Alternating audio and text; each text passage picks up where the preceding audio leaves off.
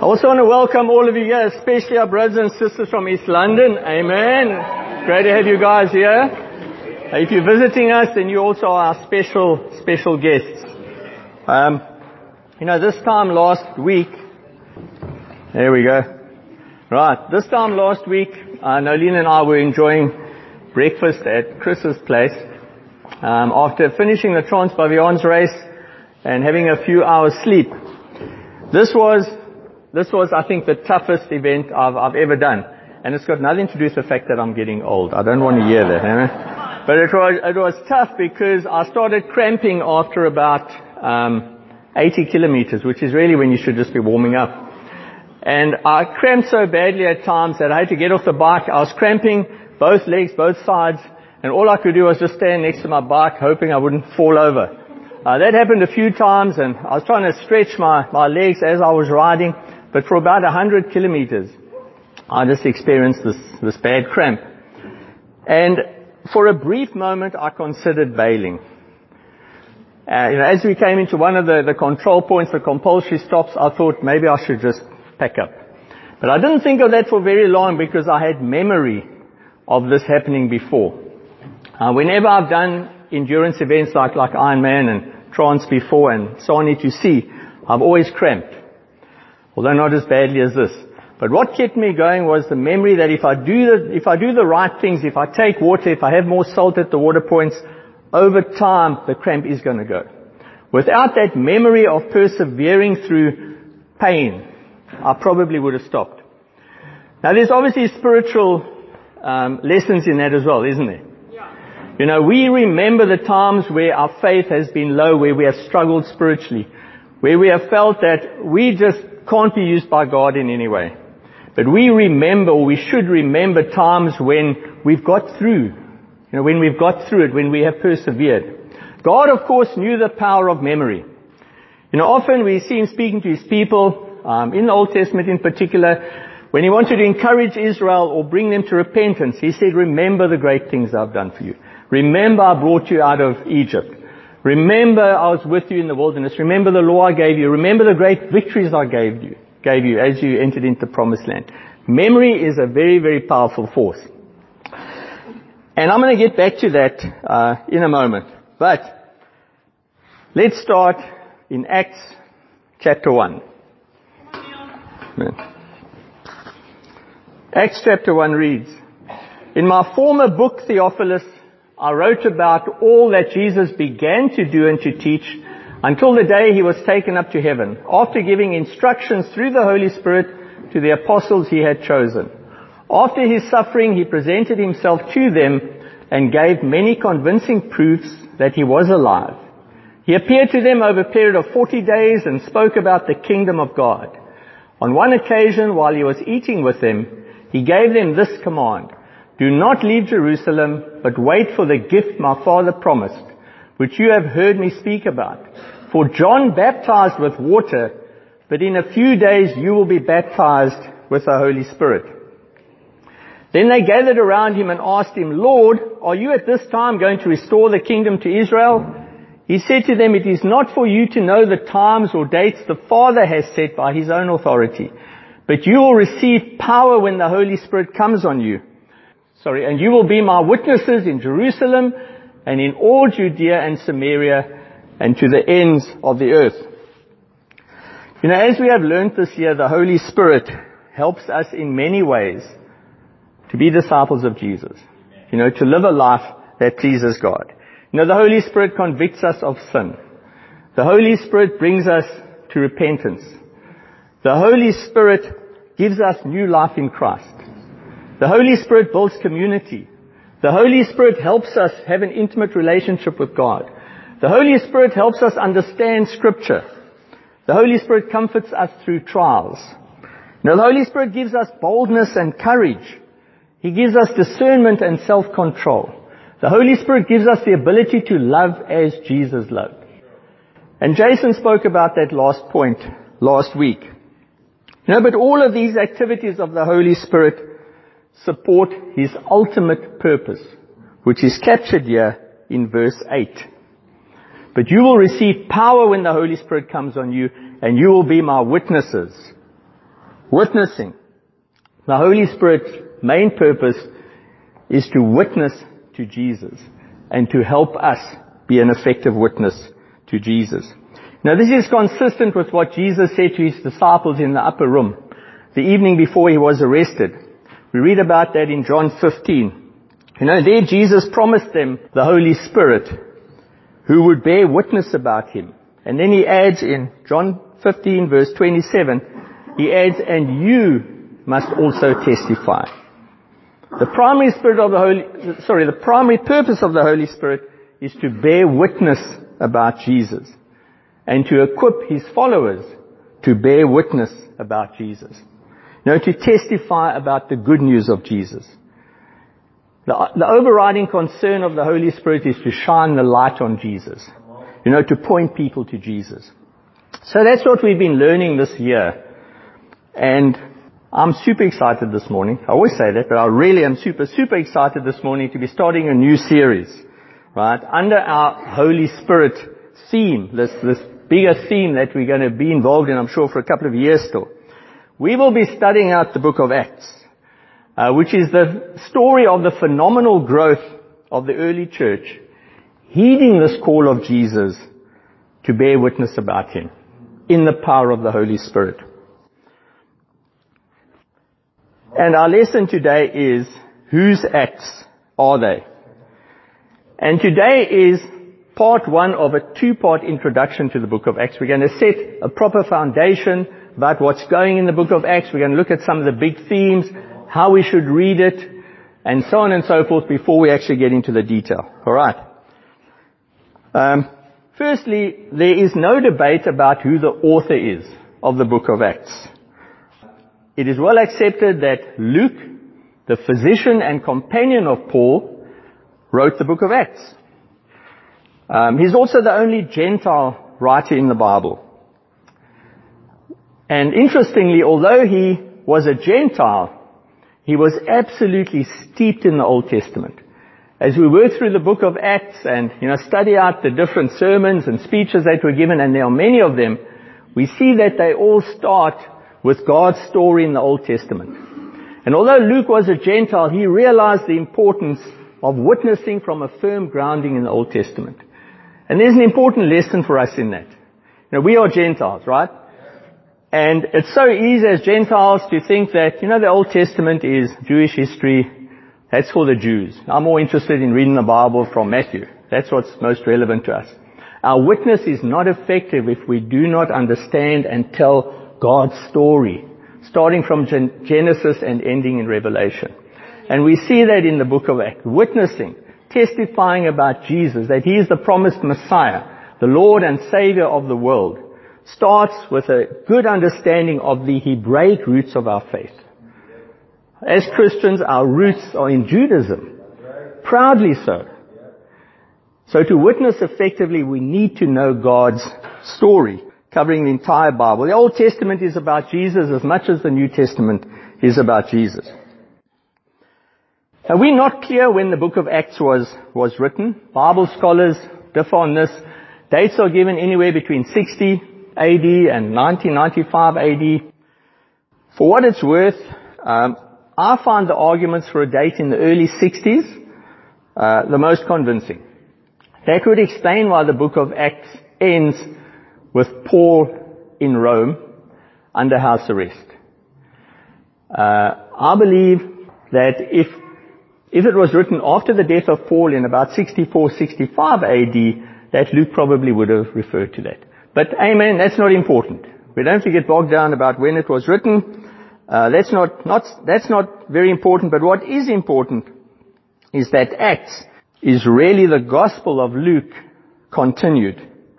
It is the sequel to the Gospel of Luke, and it should be read together with the Gospel of Luke. Now, as we read in verse 1, in my former book, Theophilus, I wrote about all that Jesus began to do and teach. Luke is volume 1, and Acts is volume 2 of the ongoing, continuing story of God establishing his kingdom through Jesus, using the apostles and the early church. It is believed that Luke and Acts were written as separate documents because they couldn't both fit on one scroll. Okay, so Luke wrote, the Gospel of Luke on one scroll, he wrote the book of Acts on another scroll, and in the early church, the scrolls were connected. They would have been read together.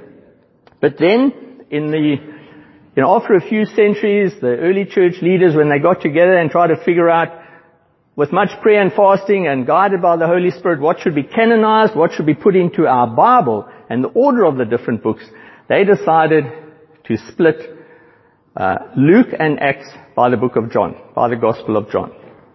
Okay? In their wisdom, they thought that was best. John is separate from the other three Gospels. It's kind of very different. And then it was believed and thought that Acts is actually a good introduction, a good transition to the letters of Paul. So that's how in our Bible we don't find Acts following on directly after Luke. But the two have essentially the same theme, and it's an ongoing story. Now because of that, the fact that Acts is a continuation of Luke, they do have the same main theme. That's a memory test for those of you who have been around. Okay. A few years ago we taught through the Gospel of Luke. You guys might remember. It was about a 25 part series. Can you remember what name we gave to that series on the Gospel of Luke? Anybody? Salvation for all. Come on. Salvation for all. Amen. Thanks, Dorette.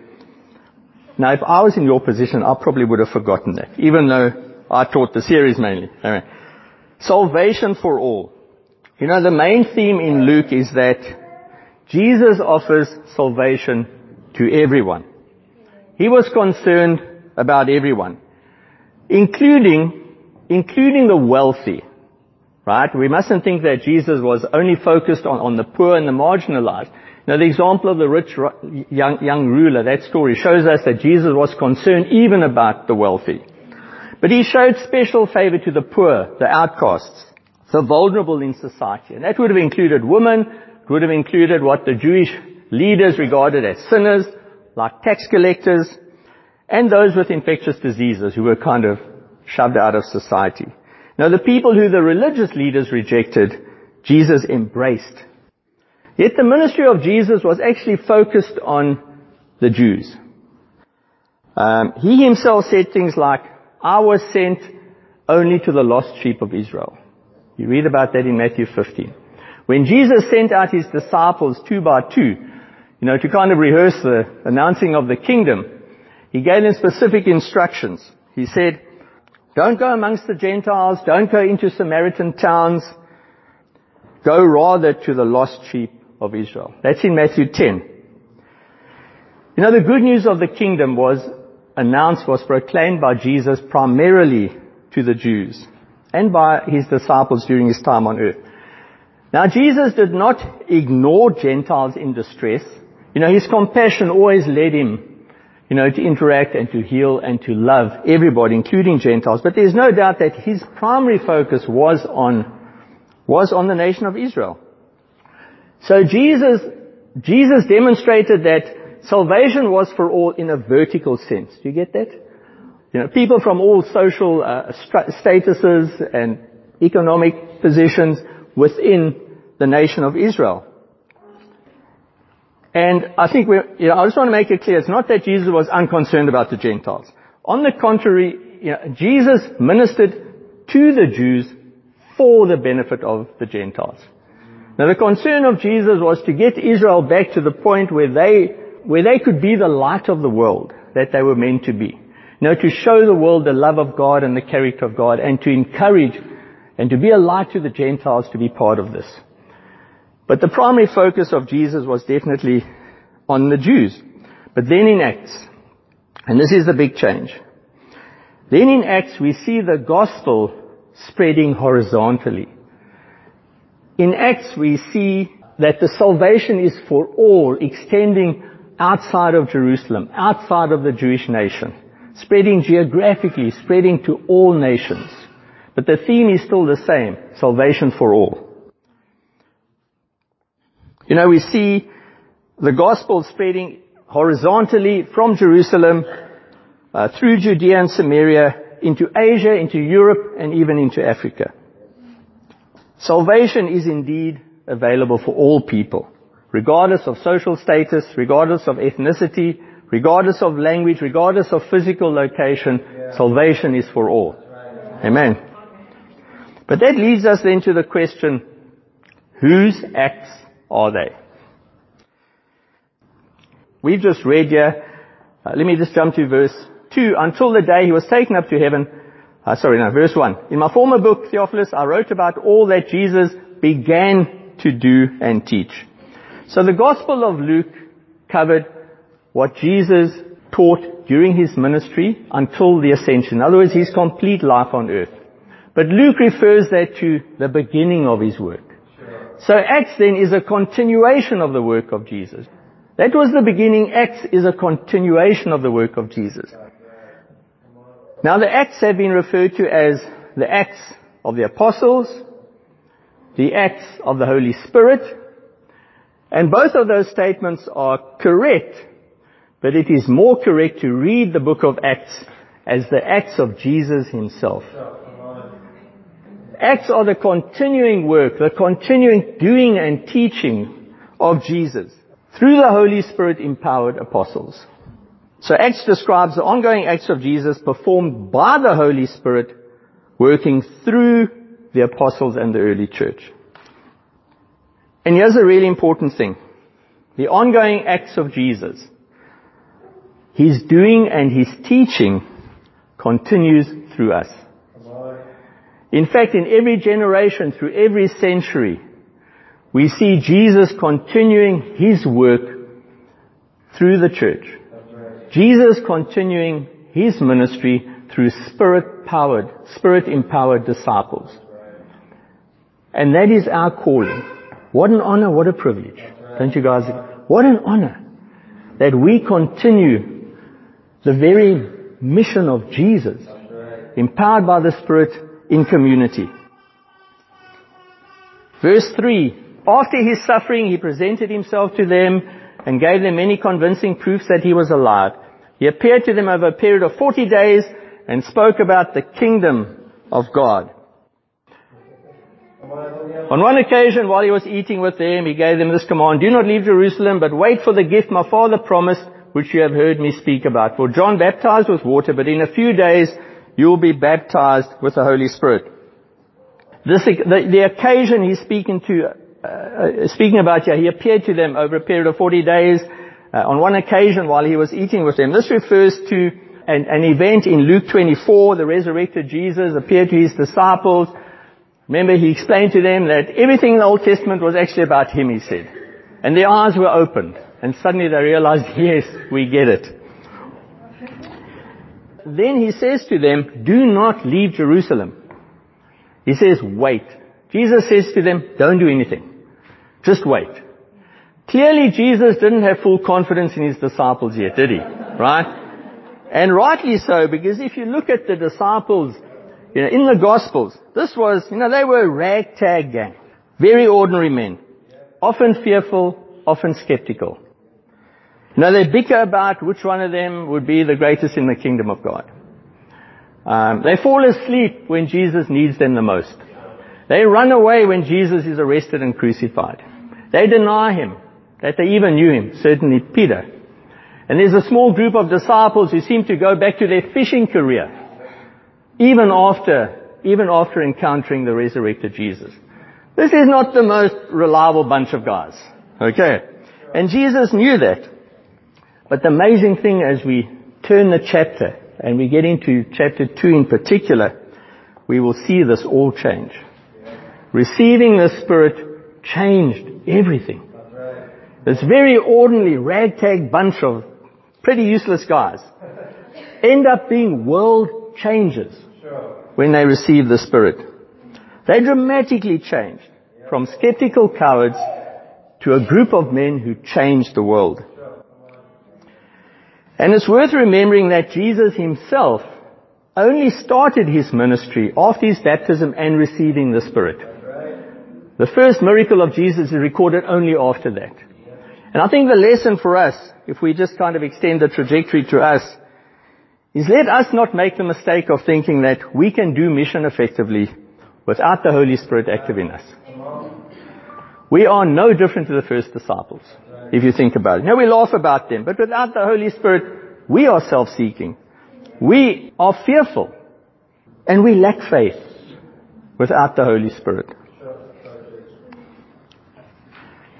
Verse 6. Then they gathered around him and asked him, Lord, are you at this time going to restore the kingdom to Israel? He said to them, it is not for you to know the times or dates the Father has set by his own authority.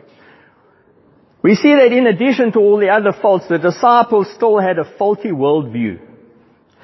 They placed their hope in Jesus being a king like King David.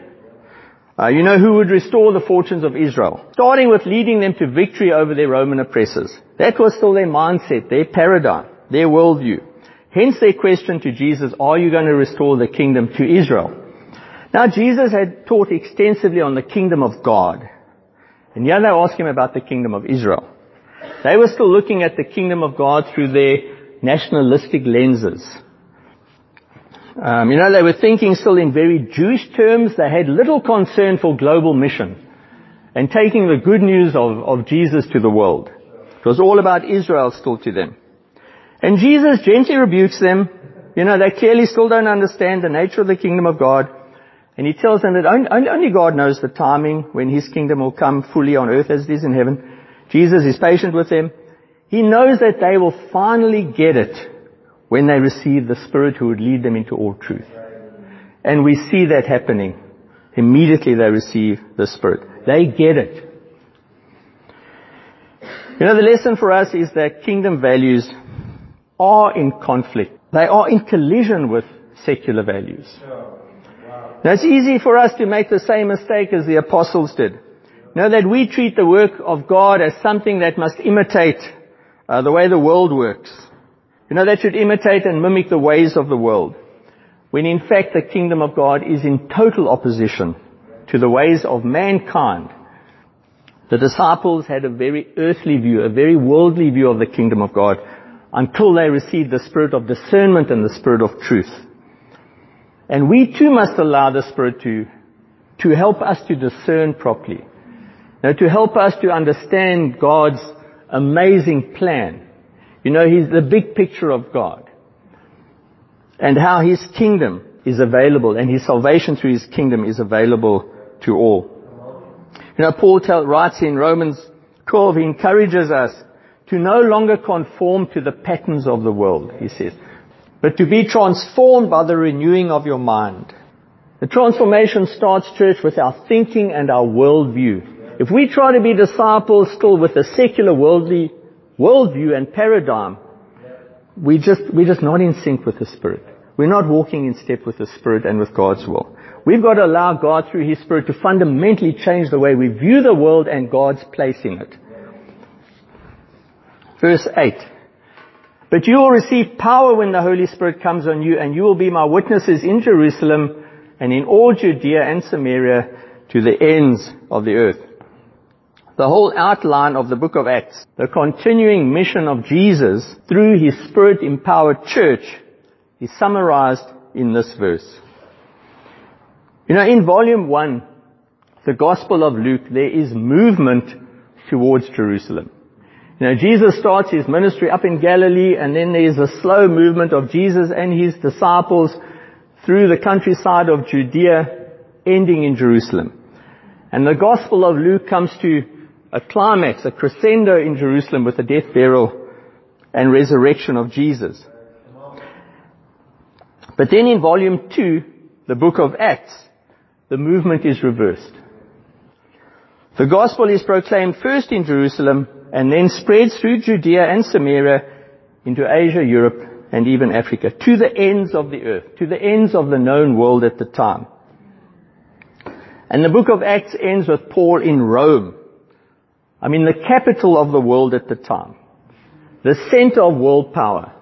At the doorstep of Caesar himself. The gospel spread from Jerusalem to the ends of the earth in one generation. And this amazing growth, this phenomenal growth, just demonstrates God's determination to take the good news of His kingdom to the entire world.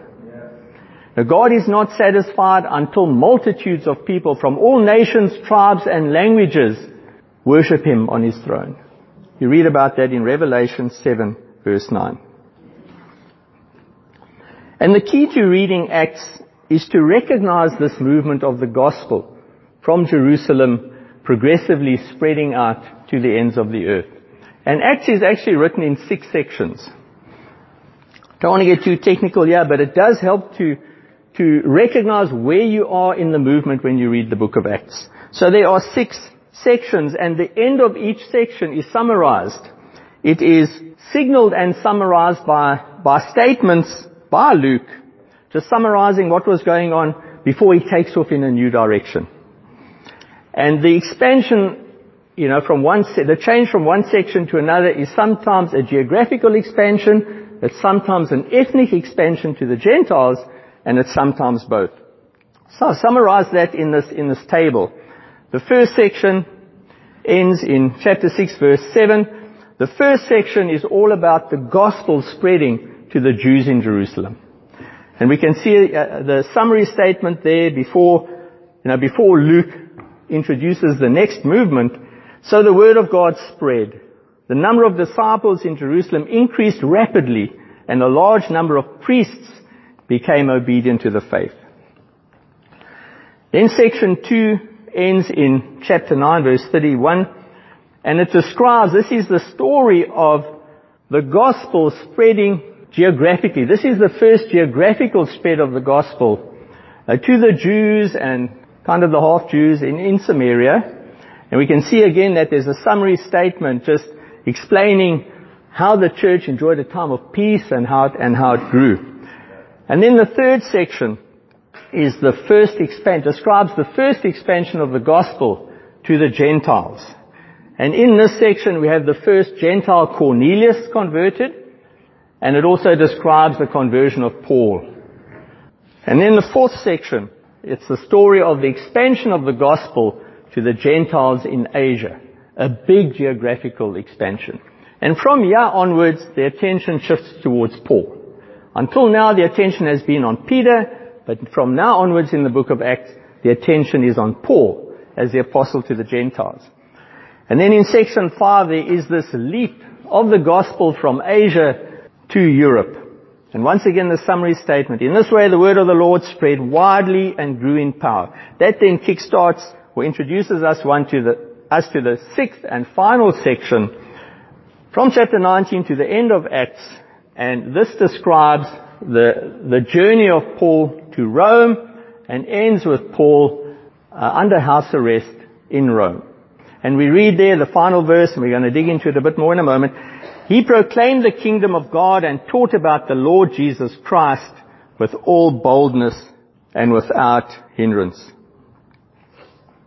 We will be working through the book of Acts for at least a year. And as we work through the book, that's a nervous laugh. Thanks for the encouragement, church. It might even be 2 years, right? The Spirit might lead. But we're going to be working thoroughly through the book of Acts. And we might stay in one section for 3 months, okay? But it's important that we understand what's going on. And understanding how the gospel is spreading and the point that Luke wants to make, we will see differences in the speeches, how the gospel is shared with the Jews and how it's shared with the Gentiles. But Luke does not compromise on always explaining God's story in its entirety. Even to the Gentiles, he makes it very clear that this is the God of the Old Testament working here. The God of the Old Testament is the same God that is now taking His kingdom to the world. I do hope that nervous laugh was actually encouragement, right? Okay, but let's end up here right at the end of the book of Acts. We'll end up here today. And I'm just starting the verse before, the one we've just read. For 2 whole years, Paul stayed there in his own rented house, under house arrest, and welcomed all who came to see him. He proclaimed the kingdom of God and taught about the Lord Jesus Christ with all boldness and without hindrance. Okay, as I said, Paul is now under house arrest. He's waiting to face trial. And he kind of parks off and he thinks, man, the ministry's come to an end. This is the end of it, right? No, right? We know that he continues. He continues to welcome everybody who came to see him and to proclaim the kingdom of God. And that word all is really important. This is salvation for all. Paul welcomed all. He shared his witness with all who were interested. And just before this, there's a section that describes when Paul arrived in Rome, he didn't delay at all. He immediately set up a meeting with the Jewish leaders. And for a day, he debated with the Jewish leaders in Rome. And he tried to convince them that Jesus was in fact the promised Messiah. And that Jesus was in fact resurrected and he rules over the universe on the right hand of God as Lord. But then, while Paul was under house arrest, he reached out to Jews and Gentiles. He shared his witness with men and women, with slave and free. Paul understood that salvation was for all. And then the lesson for us, church, is obvious, and it's something we need to continually remind ourselves of. We must witness to all people. Not just people who are like us. Now, God's church is designed to be a family of all nations, of all tribes, of all cultures, of all languages. This, more than anything else, sets us apart as the true people of God. In a country and in a world that is increasingly divided along tribal and ethnic lines, this is the hope. In this room is the hope for the world. A genuine family of all nations. We put our differences aside. Yeah, we work through things, but we are united in the mission of God to proclaim and witness for Jesus and to take the gospel to the world. We can see here though that Luke ends the story very abruptly. Now, the first time I read Acts, I thought, is there another sequel? What happened? What happened to Paul? Was he killed? How effective was his witness? What happened after Rome? How was the gospel taken to the rest of the world and to Europe? But Luke is a very, very deliberate writer. He's a very clever man, and especially empowered by the Spirit, he puts together a book that is amazing. And there is this ending for a good reason. Where Luke abruptly ends the story, we must take it up. He writes us into the story, so to speak. We get to write the next chapter. We get to write the sequel. Over centuries and generations, many chapters have been written about how the gospel of Jesus has been taken to the world, following up from this story. Now we must take up and write the next chapter, powerfully witnessing for Jesus as we boldly proclaim the kingdom of God in Port Elizabeth and East London and beyond. We will read about, in the next year or so, we will read about the acts of Jesus through his Spirit-empowered, Spirit-filled followers in the early church. We will read about the movement of the gospel. We will read about church challenges, trials, vindications and victories. And we will see the Spirit of God, the Spirit of Jesus working powerfully throughout this time. Getting back to my Trans-Baviaan story I started with, when I got through and I survived and persevered through this intense cramping because I had memory. Remembering that, been there, done that, I got through it. And this time, I'm going to get through it. And I'm going to finish. Memory, as I said, is powerful.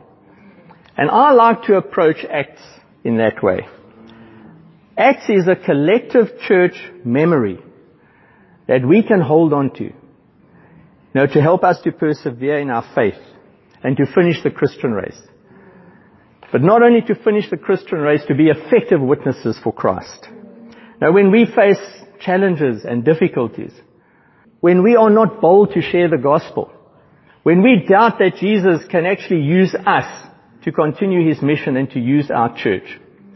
We can read the book of Acts as a collective church memory. We, through our brothers and sisters, 2,000 years ago, have got through those things. So as we read through this book, Luke invites us to see that their movement of the gospel, their spreading of the gospel, is our movement and our spreading of the gospel. Their challenges and trials are our challenges and trials. Their victories and vindications are our victories and vindications. Their story is God's story, and so it is our story too. Yeah. Now I want to conclude with this. Churches sometimes find themselves coming up with developing a vision statement or a mission statement. Guys, ever done that? We've done that as a church as well. And it's always a bit of an uncomfortable process. I now understand why it is an uncomfortable process. And I'll leave you with this statement to meditate on this week in helping us to prepare our hearts for the series on Acts. God does not have a mission for His church. God has a church for His mission. We are here for the mission of God. We are here to continue the teachings and the doings of Jesus. God's mission is God's mission. He has created His church for His glory, His vision, His mission, His purpose. It's never about us. Church is all about the mission of God. So Acts tells the story of the church that God established for His mission to restore His relationship with fallen, sinful human beings. And in Acts we see God's church fulfilling God's mission with phenomenal success, making tens of thousands of disciples of Jesus, starting with a ragtag bunch of 120 disciples, starting with this ragtag bunch of flawed people. God gave them the Spirit, and within one generation, they had evangelized the known world. And we don't know how many disciples there were. Estimates are from tens of thousands to a couple of 100,000, but this is phenomenal growth without even knowing the exact number. And they did it against all the odds. How did this growth happen? Apart from being the work of the Holy Spirit, what other elements were in place? What did the Holy Spirit use to achieve this phenomenal growth? Now, starting in Jerusalem, through Judea and Samaria, and to the ends of the earth. And what lessons can we apply to our church today? Well, if you'd like to know the answers to those questions, please come back next Sunday and be around for the next year and a half. Amen. Thank you, church.